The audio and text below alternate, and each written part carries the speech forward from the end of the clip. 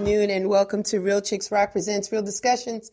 I'm your host for today and every time that I'm here, Michelle Dawes Bird. Always super excited to be here. Thank you everyone for joining us. I just want to jump right into what Real Chicks Rock is all about. We're all about creatively collaborating and connecting to raise awareness regarding issues that impact women. And we do it by way of community service engagement, public speaking, mentoring, workshops, and the arts. And the last time I was here, which was 2 weeks ago, because we're here every first and third Sunday at 2 p.m., we celebrated 5 years of having these discussions. It just touched my heart so much. I'm still smiling and basking from it, but we got to move on. We got to make progress. That's what we're doing. So this is our first show for season 6, and I'm so excited because today's topic is going to be women and the Universal Hip Hop Museum. And I have none other than Renee Foster and Martha Diaz to join me in the conversation today. Good afternoon, ladies. How are you? I think we're on mute. Hello, Michelle. Hi, Martha. I think Renee's on mute. Renee, hi, Michelle. You? Hi. How are you, ladies? Very well. Good. So, ladies, I know your background, but please share. Let me start with Martha. Give us a little background about you, Martha, a little bit of your history. Well, I'll begin with, I grew up in Paterson, New Jersey. Okay. And I am a first-generation Colombian American. Mm-hmm. And I started working in the entertainment industry in my late teens. And now I will be celebrating very soon, almost 30 years of being part of the hip-hop entertainment industry and community. And I've been a filmmaker, an educator, archivist, curator, and now I am the director of the Hip Hop Education Center at the Universal Hip Hop Museum. I also chair the archives, curatorial and education affairs. Awesome. Thanks, Martha. Renee, how about you? Share a little bit of your background with us. Wow. I really started my career in radio at KISS FM here in New York. And although I was working in programming and I loved arts and entertainment, I wanted to be trained as a journalist. Mm-hmm. So I went to work for RKO Radio Networks, but very soon after, I went to work in the record industry, and Andre Harrell poached me away from Universal MCA Records to be the first director of publicity for Uptown. But there at Universal MCA, I had the wonderful opportunity to work with a lot of hip hop artists and breaking the careers of artists like Heavy D and the Boys. And that's when I first met the executive director of the Universal Hip Hop Museum, Rocky Bucano, because I also did press on, independent artists on smaller labels that were distributed. I did press on Busy Bee, and that's how I happened to meet Rocky Bucano. Wow. But my work has always been arts and entertainment and specifically hip hop focused. Yeah. Really? So you always had a thing for hip hop, Renee? You've loved the hip hop music and genre? I loved it. I became a convert in one night. You remember my first love took me to a concert, and I got to see Angie Stone and Cheryl in the Sequence, and that was it for me. I'm going to funk you right on up. I'm going to funk you right on up. Right? Yes, right. I was all in. At that moment, I was all in. Wow. All in, yes. Yeah, the music, the sound, the beats, and how they were, spitting those lyrics and just so funky and soulful. And just to see women do it was just the thing, right, Renee? Absolutely. And so Angie was my first, female hip hop idol. And then, as other women were emerging like Roxanne Shante and Antoinette, I was crazy. I would go to underground clubs and bombed out places on the Lower East Side to see rap shows. And very often, I didn't care if I was by myself or not, but hip hop was that way. Right. You could go anywhere and you could be a part of it. And that was what really drew me to it. Awesome. Now, Renee, where are you from? Are you from New York? What part of New York are you from? I was born in Bed-Stuy, and I was raised in Queens. I'm the original Around the Way girl LL Cool J was singing about. Okay, my name is even in his song. But yeah, I grew up in Queens. I have extensive family all throughout Brooklyn and, of course, in the South, too. Mm-hmm. And I'm a first-generation New Yorker, which is really unusual for my generation to have only been born in the North, right?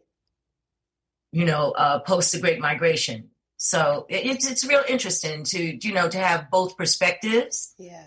So yeah, but I would have to say I claim Queens. I claim Queens. You claim Queens. So set the stage for the people that don't know, because we have listeners all over the world, and especially outside of New York. So tell us a little bit of what the neighborhood was like for you as a kid in Queens, the music, the vibe. Kind of set the stage for us, Renee. Well, it was amazing. There was so much talent to come out of communities. Here in Queens, neighborhoods have their own names. And, the kids that came out of Hollis and St. Albans, mm-hmm. we're talking about LL Cool J, right. Tribe Called Quest. Right.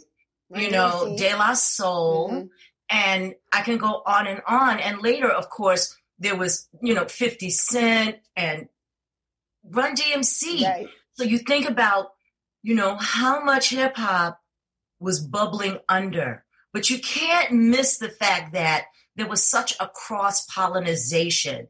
Kids would move and leave boroughs and fall into hip-hop crews no matter what borough they were in, mm-hmm. and it was a healthy competition. Mm-hmm. When you think about all the Queensbridge kids, oh my God, you have to talk about, Mobb Deep. You have to talk about Nas, of course, and of course Jay-Z out of Marcy. Yes. So there was a really healthy kind of atmosphere of creativity where people felt that having hip hop as a means of expression was what they really identified with and wanted to do. Awesome. Awesome. I'm going to switch over to Martha.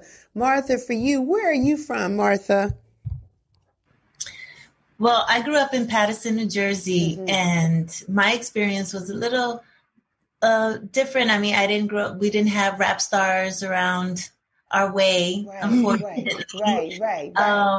But we had, I grew up with immigrant kids from all over the world, Italians, Haitians, Russians, and we were all like latchkey kids. So we used to hang out after school. Mm-hmm. And for a very long time, I never hung out after school. But one day at 10 years old, I was invited to hang out after school. And that's when I met my tribe. And these were kids who were dancing and listening to music and writing. And at the time, we didn't know it was called hip hop culture. Okay. We were just hanging out. And that's when I first discovered hip hop. Yeah. In the schoolyard. But I also went to roller skating rinks, mm-hmm. and I used to listen to Soul Sonic Force and Shannon and all, mm-hmm. And that's when I really started to listen to the music, and I got hooked really quick and then forget it. Once I heard BDP, KRS-One, yes. and Public Enemy, I knew I was, this was the culture, the path, and the truth for me. Now, did you start as a kid, Martha, like maybe in your teens, start migrating more to New York from Jersey to New York? Was it around your teens? Tell us a little bit about that, because for people that don't know, we got the 5 boroughs, but we always accepted our Jersey people, right, to come on in, party with us, blend with us. So tell us how it was for you as a kid when you started doing that. Well, my mom used to visit the Bronx, when I was a teenager, and then I learned how to take the bus from Paterson to Port Authority, that's right. And I would go to these clubs that I was way too young to be at, but I was there hanging out at the World or the Red Zone, Palladium, just all these clubs, and I I wasn't afraid. At that time, we weren't afraid. As kids, we would take the bus, and if we would miss our bus back, which was at 1 a.m., we would have to stay and wait till 6 a.m. for the next bus. And so we would hang out right on 42nd Street with all the street workers, and and we weren't afraid. We saw some crazy things. Back in the day. Shot. Because back then, 42nd Street wasn't as touristy or clean or inviting as it is today, right? So we really would see syringes. You go down further down on the west side, there was definitely used condoms in the street, keeping it 100. The arcade and playland, we go in there and play Pac-Man. That was the game back then. Just trying to kill time, get a slice of pizza. But it certainly wasn't with the bleachers and no traffic going in and out. You know what I mean? And the men in blue are walking around, and the dudes that was hitting the buckets, playing the beat, right? We saw them emerge and then finally get in the videos. But it was totally, it definitely had a different urban type of city grind, but that was our city. We knew exactly how to maneuver within it. So you're absolutely right. We didn't have a sense of fear or anything like that. We just kids just like understanding what this culture was, right? For the most part, right? And the music took us, in different spots and different places, but it brought us together, right? All right. Let me get to Renee. I want to talk to you, Renee, about Kiss FM because I love radio, right? That is my dream. I told somebody today I'm pushing to get onto radio, but I remember listening to Kiss FM and WBLS. Renee, tell us a little bit about your life there at Kiss FM and how did you get there? Oh my goodness, what an amazing story. First of all, Kiss FM was located at the time at 1440 Broadway, and that was at Broadway at 40th Street, which was exactly 2 blocks from what we call the Deuce, 42nd Street. That's correct. And it was really dicey, really dicey. We're talking about the pre-Disneyfication, before they cleaned up Times Square and gentrified it. It was, while you could see street kids breakdancing, there was a whole culture. There was a street culture that was very defined by being there in and around the Deuce. And my most memorable experience, I worked morning drive, which meant I had to be at work at 5:30 a.m. Wow. And I lived a train ride away in the next borough in Queens. Okay, so when I worked at Kiss FM, I would literally leave my house around 4 a.m. to go to work. Wow. But that was fantastic because I had just, doing that, it gave me entree into programming. I was working for an amazing programmer, Barry Mayo, at the time, who went on to operate WBBR out of Chicago. And so I had a lot of manual programming to do by way of pulling the commercials. Used to be on 8-track cartridges. Yeah. I'm dating myself now. Okay. And you really had to be organized. You had to pay attention to when the commercial breaks were. You needed to know how long your DJ was going to be on air so that you could move in the space to not make background noise. It was a very, very disciplined job to have. And you had to be willing to be at work at 5:30 a.m. Wow. You just had to be willing. And this was after I had worked the midnight shift in the newsroom. I have it reversed. I did radio and then I went to the newsroom. Wow. And that's when the street kids, talking about the Deuce, really protected me because they would see me every night at the same time. And they were like, she's not one of us, so where is she going? What does she do? We see her every night at the same time. And so one evening they rolled up and they said, yo, where you going? I said, I'm going to work. And they said, well, you don't look like a hoe. What you do? Oh, straight up. We're talking about runaways from all over this country. In and around Times Square. Right. And I said, I have a job. I have a real job. I just have to work at midnight, which is why you see me at the same time. Those same kids walked me to work every night as long as I worked that overnight shift. Wow. And how long did you do that shift, Renee? How long? I did that shift for a year because I was intent on learning everything I could, and I was working with veteran journalists. The only caveat is that they were all old white men. And I used to tell them they got out the mothballs to come to work. It was fun. I was the only one. So, I kind of just, had the freedom to learn everything. Everybody wanted to teach me what they knew. So it wasn't, they were just old and white. Otherwise, it was wonderful. It was wonderful. It was wonderful. So you're working at Kiss FM, Renee. You're loving what you're doing. You're learning the business. You're learning all the protocol that goes with it. How did Andre Harrell and you connect? How did that happen for you? I was working for the Media Relations Artist Development Department there at Universal MCA. And at the time, they did not separate the artists based on genre.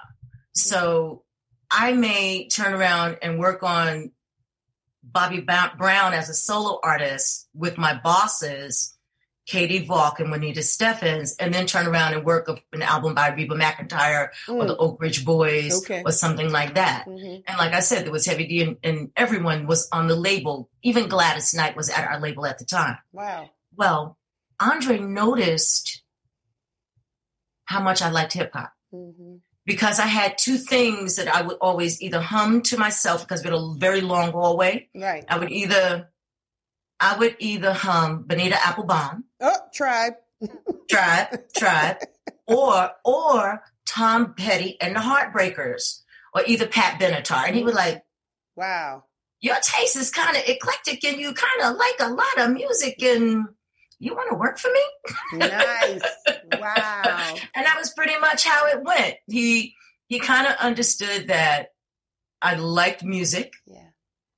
And he was really aware of the work that I was doing as an assistant, working really hard. Although he knew my background, he was like, let me take you out of here and see what you can do. Mm-hmm. And that's how I wound up working for Andre. And it was really fascinating because new artists, new label, a lot of energy, unknowns. Our most famous artist at the time was Al B. Sure. Mm-hmm.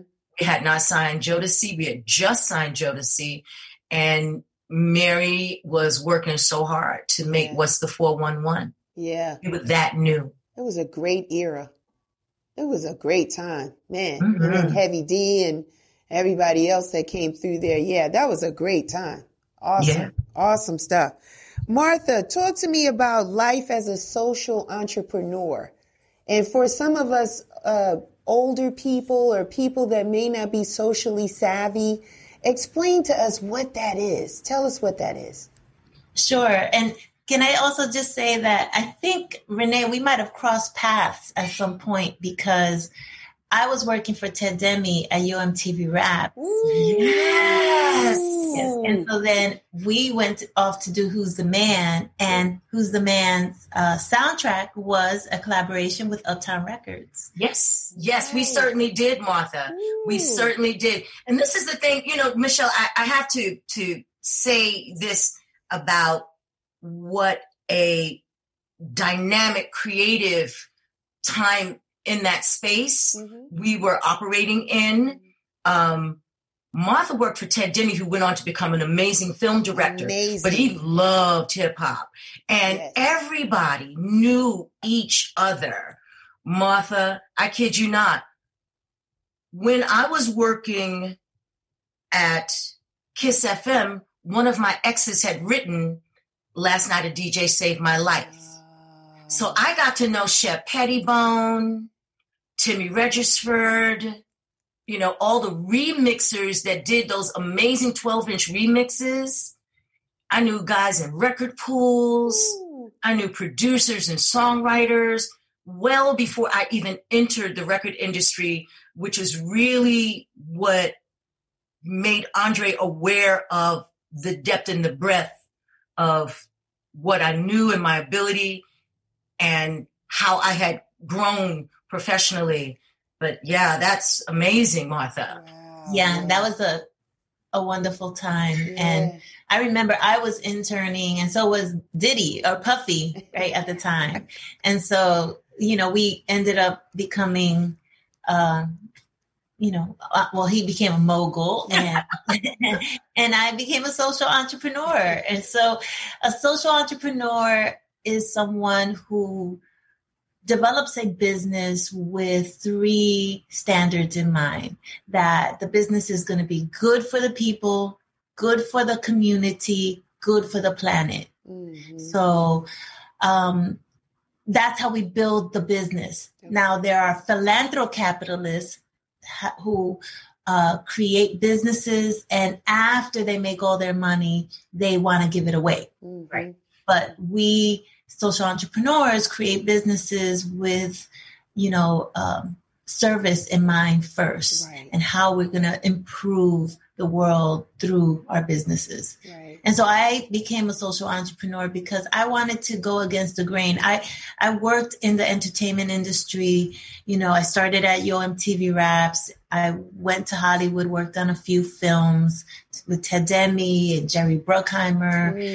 And I got disillusioned with the whole industry. And so I wanted to be independent, and I wanted to create my own platforms. I became an independent producer. The RZA was one of my executive producers. And I was just experimenting and figuring out, how can I make this a better world and just give other people a chance to join us in this race, right? And so I created a hip hop film festival, and I commissioned or tapped all of my friends in the entertainment industry, filmmakers, activists, educators. And I said, let's do this. Let's create our own hip hop film festival. Right. And they did. They started, we started this and it grew. And then we did another platform, a hip hop education summit that became a big hit.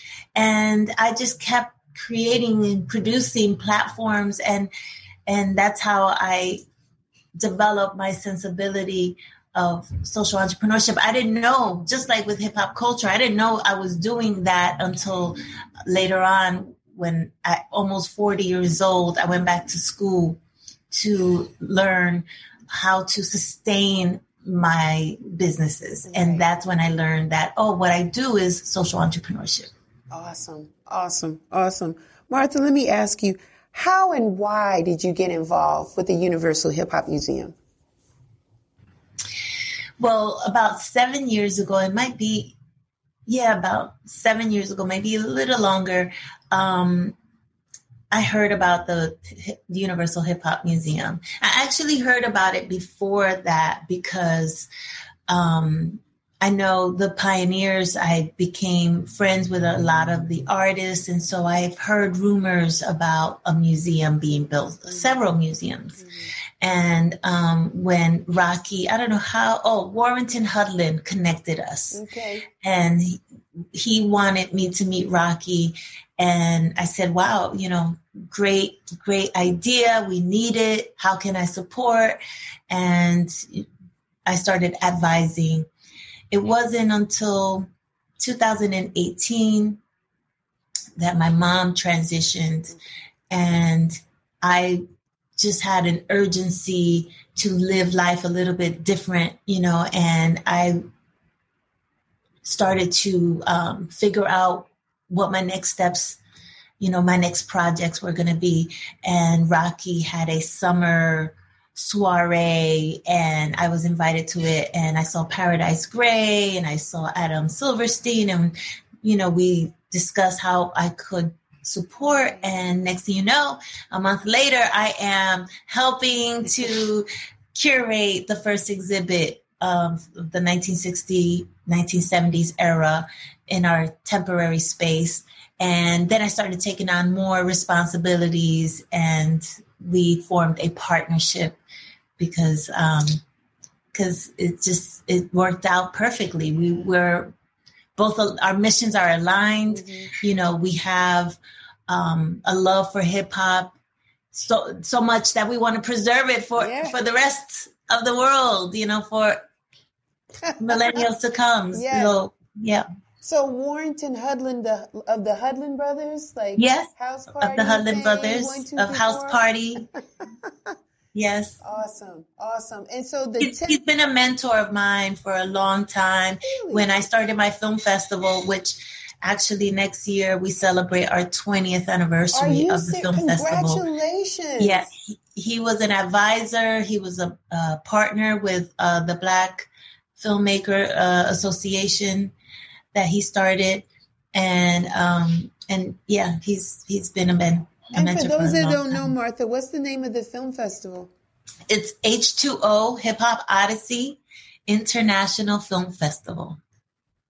Is it always based here in the States, or does it go around the world? It was based in New York City. It was started at the Bronx Museum, and we went to different locations. We did a series at the Brooklyn Academy of Music. We worked with Symphony Space. We just traveled the Schomburg. I one of the things that I, as a social entrepreneur, have done is taking over a public space, right? Yeah. It belongs to us. So I see our work and produce our work in libraries, in museums, in schools. And so the film festival wasn't the traditional film festival like Tribeca is always in one spot. It traveled, and it actually inspired a whole movement around the world. There were other film festivals that were born out of this in Europe, in Cuba, in Brazil, and in Africa. I mean, we were all over. And actually, in our 20th anniversary, we're planning to connect all of these film festivals and celebrate this milestone together. Awesome. I want to come. Yes, you are invited. Thank you. I'm coming. Thank you, Martha. Renee, my love, tell me how and why you got involved with the Universal Hip Hop Museum. Very interesting journey. I'm not sure how Rocky contacted me, but I was invited to come to a design cipher. Now, I don't know who referred him. I don't know how my name landed into his Rolodex. Mm-hmm. We had not worked in the record industry together for a while. And so I went to the design cipher, which was really great because it was not only just hip hop lovers, but people from the community, people from the arts sector, designers, architects, you name it, just your next door neighbor. Everyone was invited. Yeah. And as you know, they put us in breakout groups, and they filmed each breakout group. And after reviewing all of the breakout groups and how our particular group interacted with each other and the ideas and, the energy of how we communicated, Rocky said, would you consider, volunteering at the museum, in the capacity of doing communications of some sort? And I said, sure. For me, working in publicity, media relations, artist relations, I've always been very, very clear about the voice with which hip hop was spoken to and through. And its authenticity was a part of the reason why I felt that artists needed someone that would advocate for their artistry in an honest way that allowed them to be who they were. Because people will put you in a box, especially when they want to commodify what you do, particularly your art, your talent, whatever that thing may be. I don't care what it is. There's always someone to tell you what it is or what it isn't or how to do it. Right. I didn't want that for hip hop artists. And coming out of journalism, I always understood that they don't know us. Not really. They don't speak to or for us in ways that we or feel respected or seen or related to. So that's always been my mission, to make sure any artist that I work with was able to be as honest about their art and what they create as possible. Right. And so I was very, very happy. And I too worked for the Hudlin Brothers. I did the premieres. I did the press for the premieres for the Black Filmmakers Foundation for I'm Gonna Get You Sucker, New Jack City, and Above the Rim. Nice. So they have a wonderful legacy of helping and bringing people along. And I'll tell you a very interesting anecdote. One of the acts on Uptown, Groove Beat Chill, was the inspiration for the lead protagonist in House Party, Kid and Play, as portrayed by Kid and Play. But Groove Beat Chill did not have a record released yet. So the Hudlins decided, because Kid and Play were already charting, they had comedic talent, that they could, fit into those roles perfectly in that film. And that film is now a classic. Yes. And Daryl Mitchell, who was a member of Groove Beat Chill, is now a well-known actor in film and television, in spite of becoming a paraplegic. Yes. He is still an amazing actor, doing very, very well. So there's something to be said about all of us that came out of Uptown. Puffy was our intern, but I can tell you he worked harder than all of us put together. And it was kind of understood that we needed to be driven to accomplish this particular thing. But learning, this culture had to be positioned a certain way and thought of as in a certain way. I took it seriously from the very beginning. And you have two things in front of you, Renee, two things that are on your heart, not only just the genre itself, but now you're doing things to just make sure a woman's voice is heard, right? Women in hip hop themselves being heard. So talk to me about celebrating women in hip hop during Women's History Month in March. I heard her story, Beyond Music. Great panel discussion. Renee, you were on that panel. It was awesome. Very good conversation. Thank you. It was similar women like yourself that are passionate about music, passionate about Blacks in music, and preserving what we're doing, right, through these museums. And so I thought that was interesting. But I want you to expound a little bit about the Fresh, Bold, and So Deaf initiative, if you can. I have got to cede the floor to Martha, because that is Martha's baby.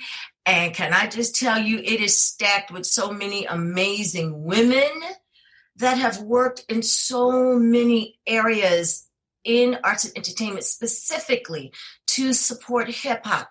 Women whose stories that have gone unheralded simply because they were not necessarily artists. And that doesn't even include all of the women that did not get their opportunity to fully have their artistry because of, sexism, misogyny. But I'm going to cede the floor to Martha, because Martha can tell you better than I ever could. All right, come on in, Martha. Tell us about... Well, like Renee said, this is a collective of women who have decided to come together to tell our stories, as we know it. Right. Because too many times people are telling the story and we can't, we don't have the platform. And so I decided that while I was in school at NYU, I created a womanhood learning project, really for the younger generation of women and girls growing up, so they could learn about women's history. But then it turned into something else, because I thought maybe an anthology of these stories would be better. Maybe we need to do a book, publish a book, and actually add our photos and our archives of, to prove we were there. We're there. We did this. And then it turned into like, wait, let's celebrate each other. Right. And so the Fresh, Bold, and So Deaf initiative is a celebration, a preservation project, and an education project where we are coming together because all these women that are part of this collective, they have their own projects, their own initiatives. They either have a B-girl initiative of dancers or musicians. Like we have Akua Naru, who has the Keepers Project. We have who else is part of our? There's so many that now, like, of course, I'm blanking out. but we have Two Fly with her, the Ladies Love Project, which are all visual artists, and Rockefeller, that's with the whole B-girl scene. And so we have filmmakers, scholars, MCs, dancers, DJs. We have them all represented. And there, we definitely we include our big celebrity names. We welcome them all the time, especially Queen Latifah and the first generation, or the second generation of women that are now still out doing their thing. We also are mentored and supported by the pioneering women like Cindy Campbell and Sha Rock and Roxanne, which over the years have always given me a lot of love and support. So we always acknowledge them. But then also we have this new generation of girls that are like 10 years old, winning all kinds of battles around the world. And they're just remarkably talented. And so we are bringing them along. So it could be, intergenerational acknowledgement. And so I really love this project because the museum has embraced it as its own. And within the museum, there will be a Women in Hip Hop collection dedicated, in conjunction with this project, Fresh Pulse So Deaf. Awesome. I felt the passion of you talking about it too. I felt it. For those that don't know, tell everybody where the museum is going to be. Say it loud, because there's people that need to know. The Universal Hip Hop Museum will be located where? Go ahead, Renee. That's your thing. Where is it, Renee? The Universal Hip Hop Museum is going to be located at 65 East 149th Street.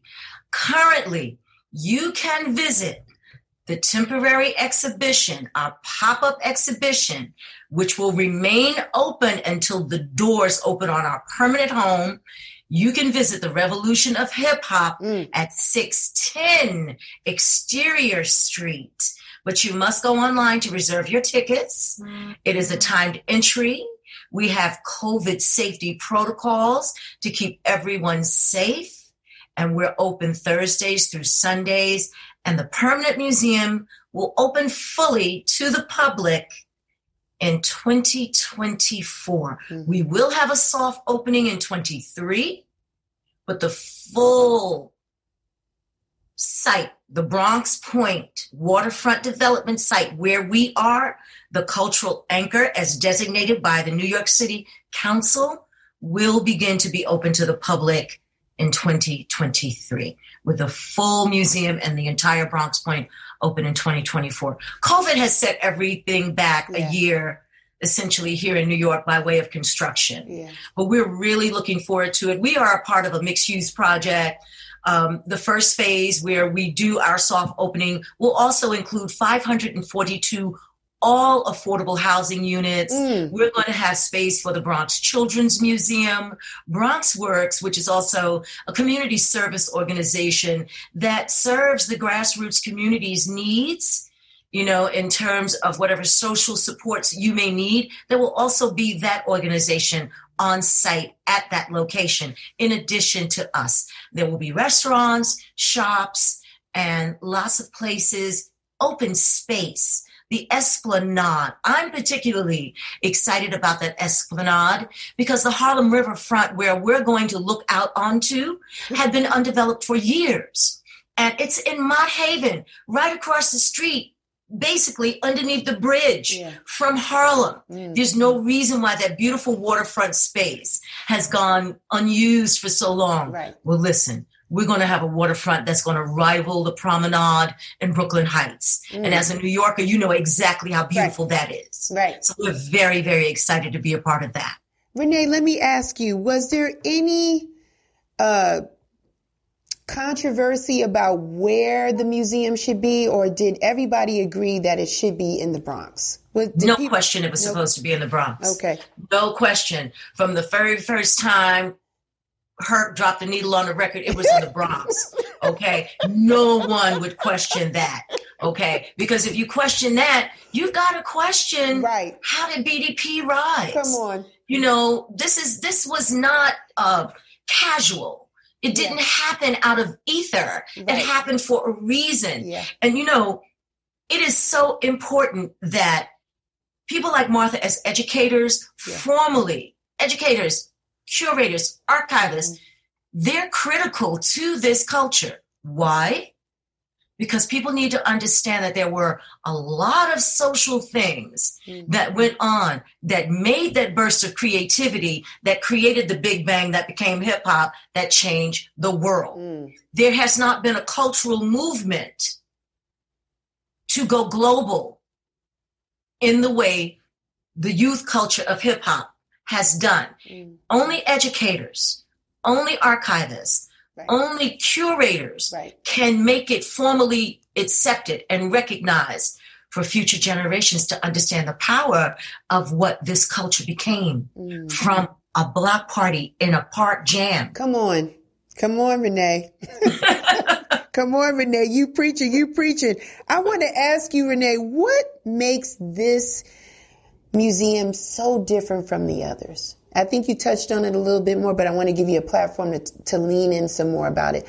Why will this museum be different than any other museum that we have, especially that emphasizes or focuses on our culture as Black people, right? So there's an African American History Museum in D.C., but why will this one be so different? Well, let's start with the fact that this museum was inspired by Black and Latinx culture. Yes. You cannot look at any inner city and not see the mosaic that Black and Latinx people bring to every city that grounds it. I'm not exaggerating when I say this. As a child, I thought Spanish was in the water in New York City. Just my childlike mind, but to give you a sense of why it had to be in the Bronx, anybody that's Black or Latin knows. We did this. Black kids and Latin kids together, dancing, rhyming, you know, in a cipher together. People in rap battles. This was Black and Latin kids. Okay.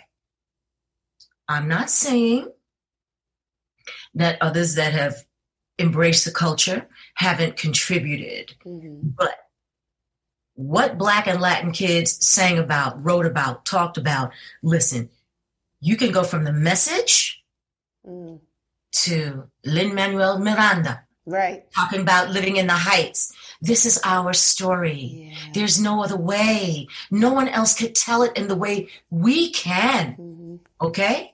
So you can't say hip hop started across 8 Mile. Don't get the goddess started over here. Okay. Come on, goddess. Okay. Hip hop did not start at 8 Mile.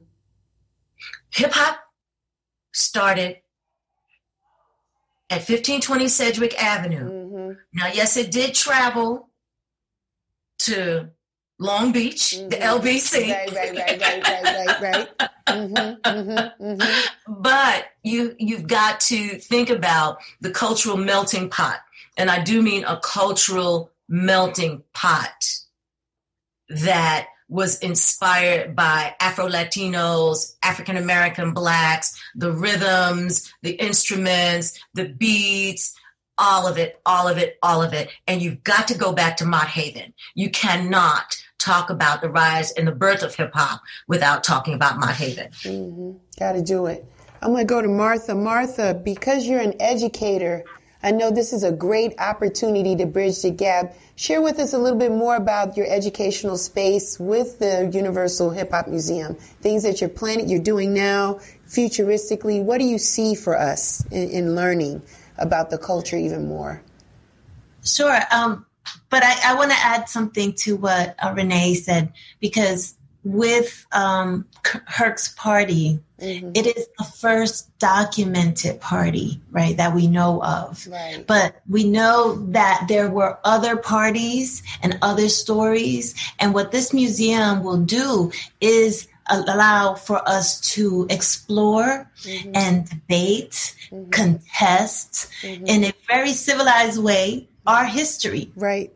And so I think that's also very important to say why this museum matters. It isn't that we're just telling one story. We're here to tell all the stories within hip hop. Right. And with education, that's where we come in and we start fact checking. We create timelines. We create curriculum that is culturally relevant for students in schools, so that they can learn how they're connected to this culture and how they're still contributing. They are part of the new history that's being preserved, being created. And so we want to preserve that as well. And so we have tools like timeline tools, and we have workshops so that they can learn the foundation of all the elements of hip hop. We have lectures from our architects and scholars. We have book talks, movie screenings, and we have like summer camps that we're developing. One summer camp that is going to take place is one that is going to teach kids about curation, and they're going to learn about the different artifacts, and they are going to make selections and create their own exhibitions. Nice. And so this is what it's all about: inspiring young people to love the museum, to take over the museum, to possibly, take a job and a career path in a museum. And so I am so honored to be part of this education department, to start laying the foundation. We have an incredible committee of educators and scholars that are with us, and we meet every week, doing the research, making sure that our story is correct, because people are looking to us, for the truth. And so I shout out to my team. Yeah. You got a great team. I'm going to throw in a couple of a plug and a comment here. Being born and raised, I'm leaning into the mic for those that can't see me. Born and raised in Bronx River Projects.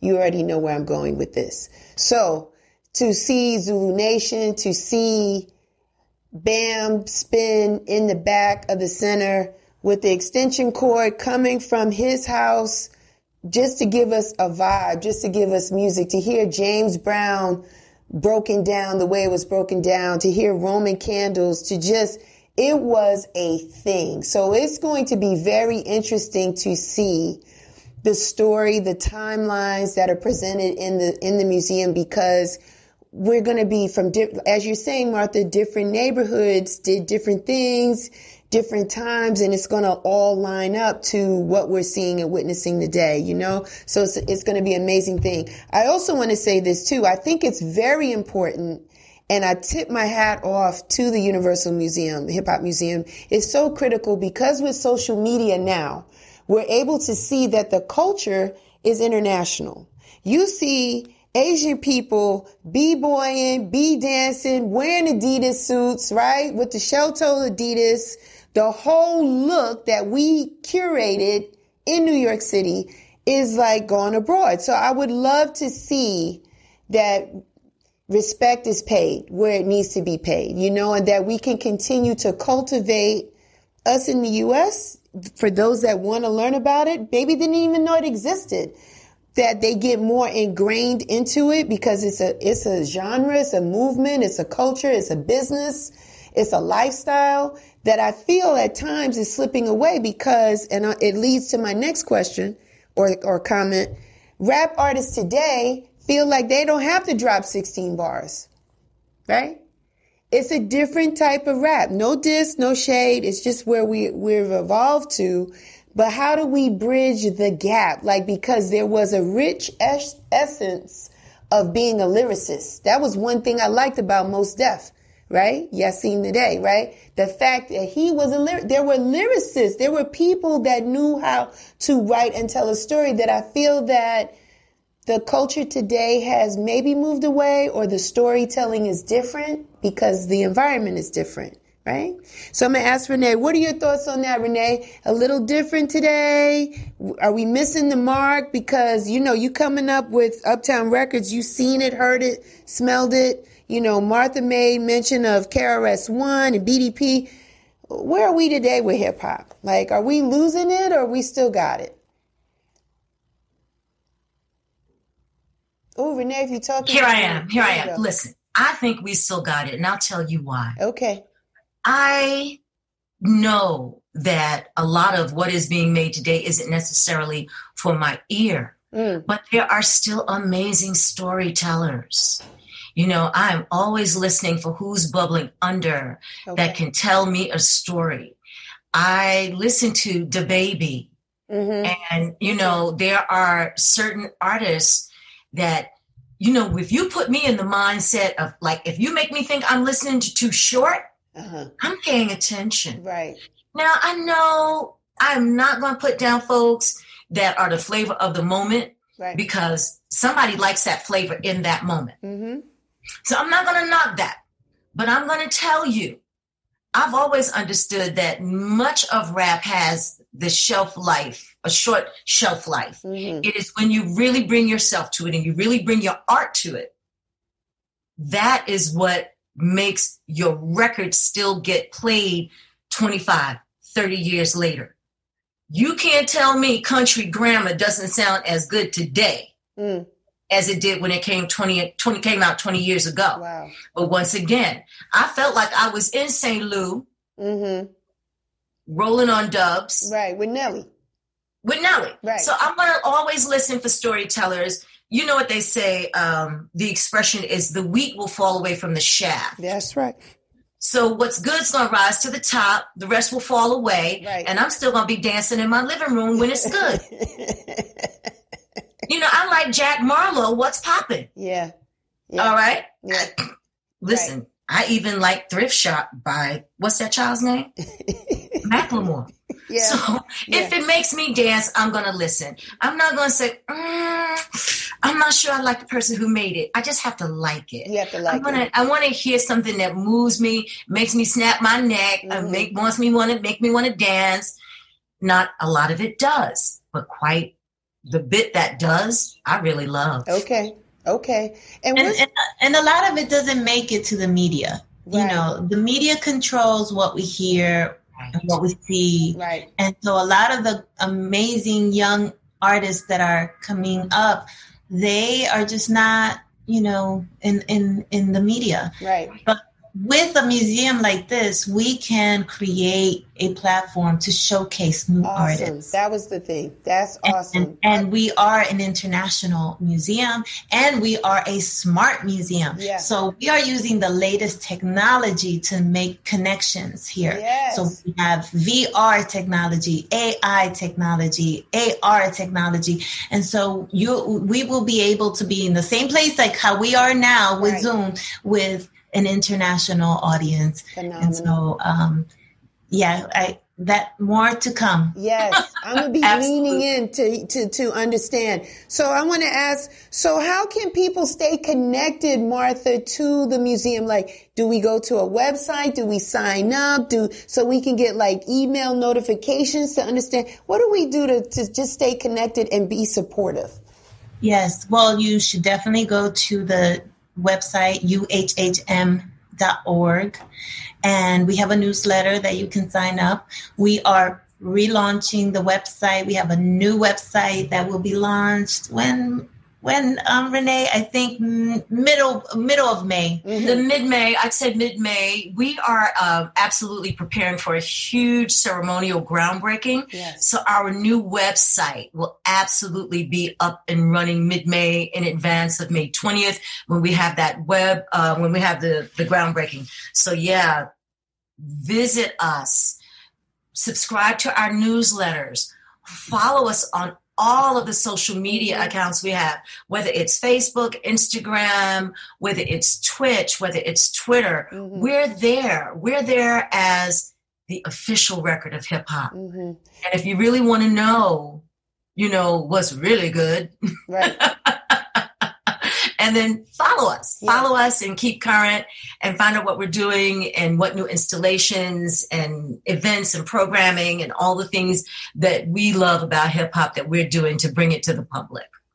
Are you ladies interested in receiving donations like artifacts from that era, like clothing or flyers or anything else that we can use? Yes. Right? Yes, absolutely.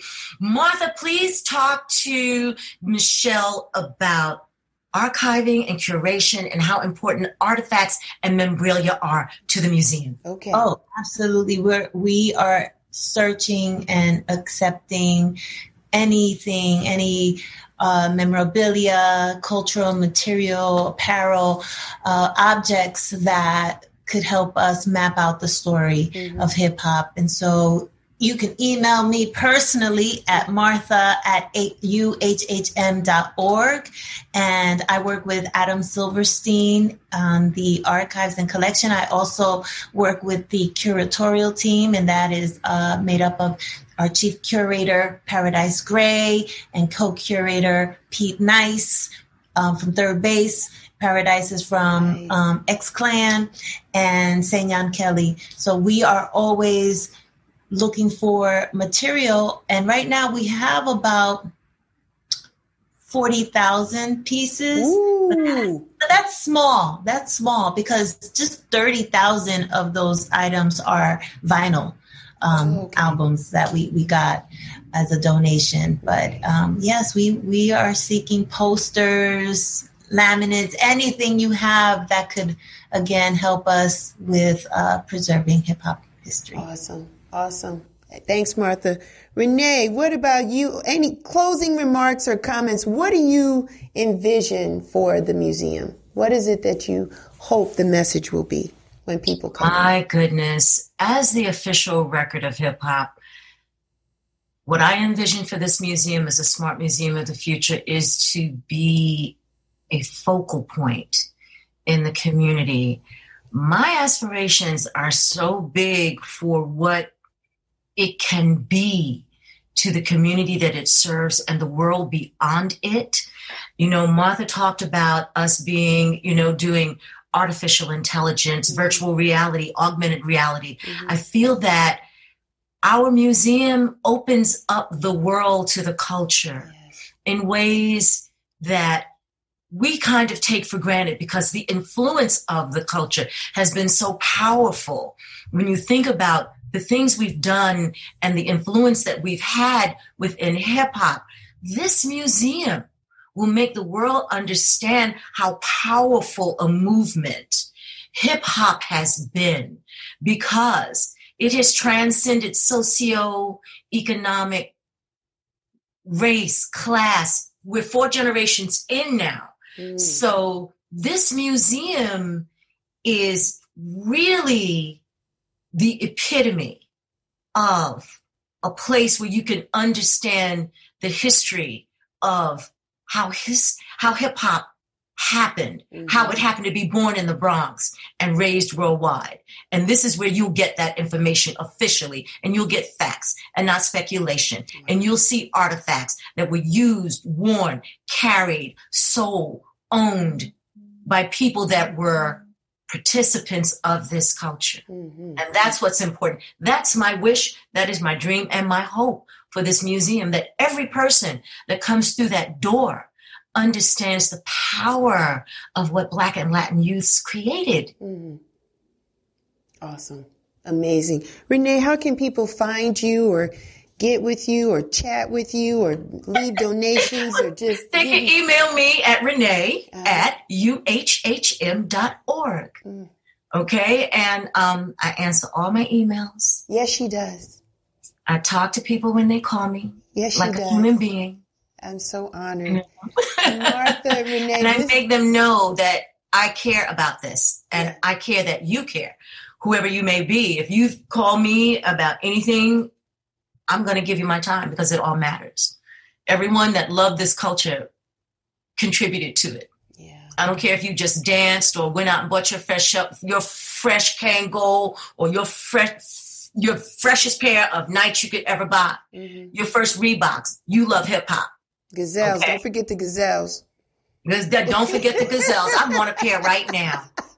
So, and it really matters when we look at each other and we see how much hip hop has contributed. I think it's critically important that we remember how valuable it has been, how much it has lifted up people. I think the example of inspiration that we can point to that is most recent, I want you to look at the way people talked about the inspiration that DMX provided through his art. Yes. Yes. This is the power of hip hop. Yes.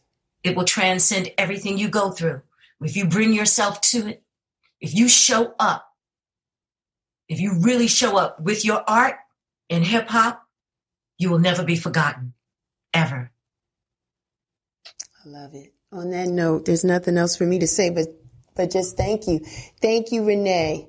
Thank you. Renee Foster. Thank you, Martha Diaz. I got a little moisture in my eyes because it was just a passionate and informative conversation. I thank you ladies so much. Listen, I want to thank all the listeners. Get Live Radio in UK and Germany, WDJY 99.1 FM in the Metro Atlanta area, the online channel, and Beat Break Radio for just always playing our shows. We so much appreciate it. You guys know me, Real Chicks Rock. I'm everywhere. You can find me on Instagram under Real Chicks Rock, Twitter, RealChicksRock.com. You guys need to subscribe so that you understand what's going on when we're doing things. Subscribe and like our channel. We got a Facebook page over there. I'm just blown away. This conversation was so good. I have to dedicate. I started doing this at the last show, and I'm going to do it every time we go out as my outro. I said it today, and I'll say it again. I love radio. I hope my goal is to take this platform to radio. So we're working on that, right? But as a kid growing up in New York, in the Bronx, I listened to not only to Renee on 97, not on KISS FM 98.7 FM, but I listened to WBLS every night. And I listened to a gentleman by the name of Frankie Crocker. And he ended his show with this. May you live to be 100, and I live to be 100 minus a day, so that I never have to know that beautiful people like yourself have passed away. Thank you, Mr. Crocker, for leading the way for so many of us in the space of radio and communications and journalism. That's my time. You guys be well, take care, and continue to rock on. Jack.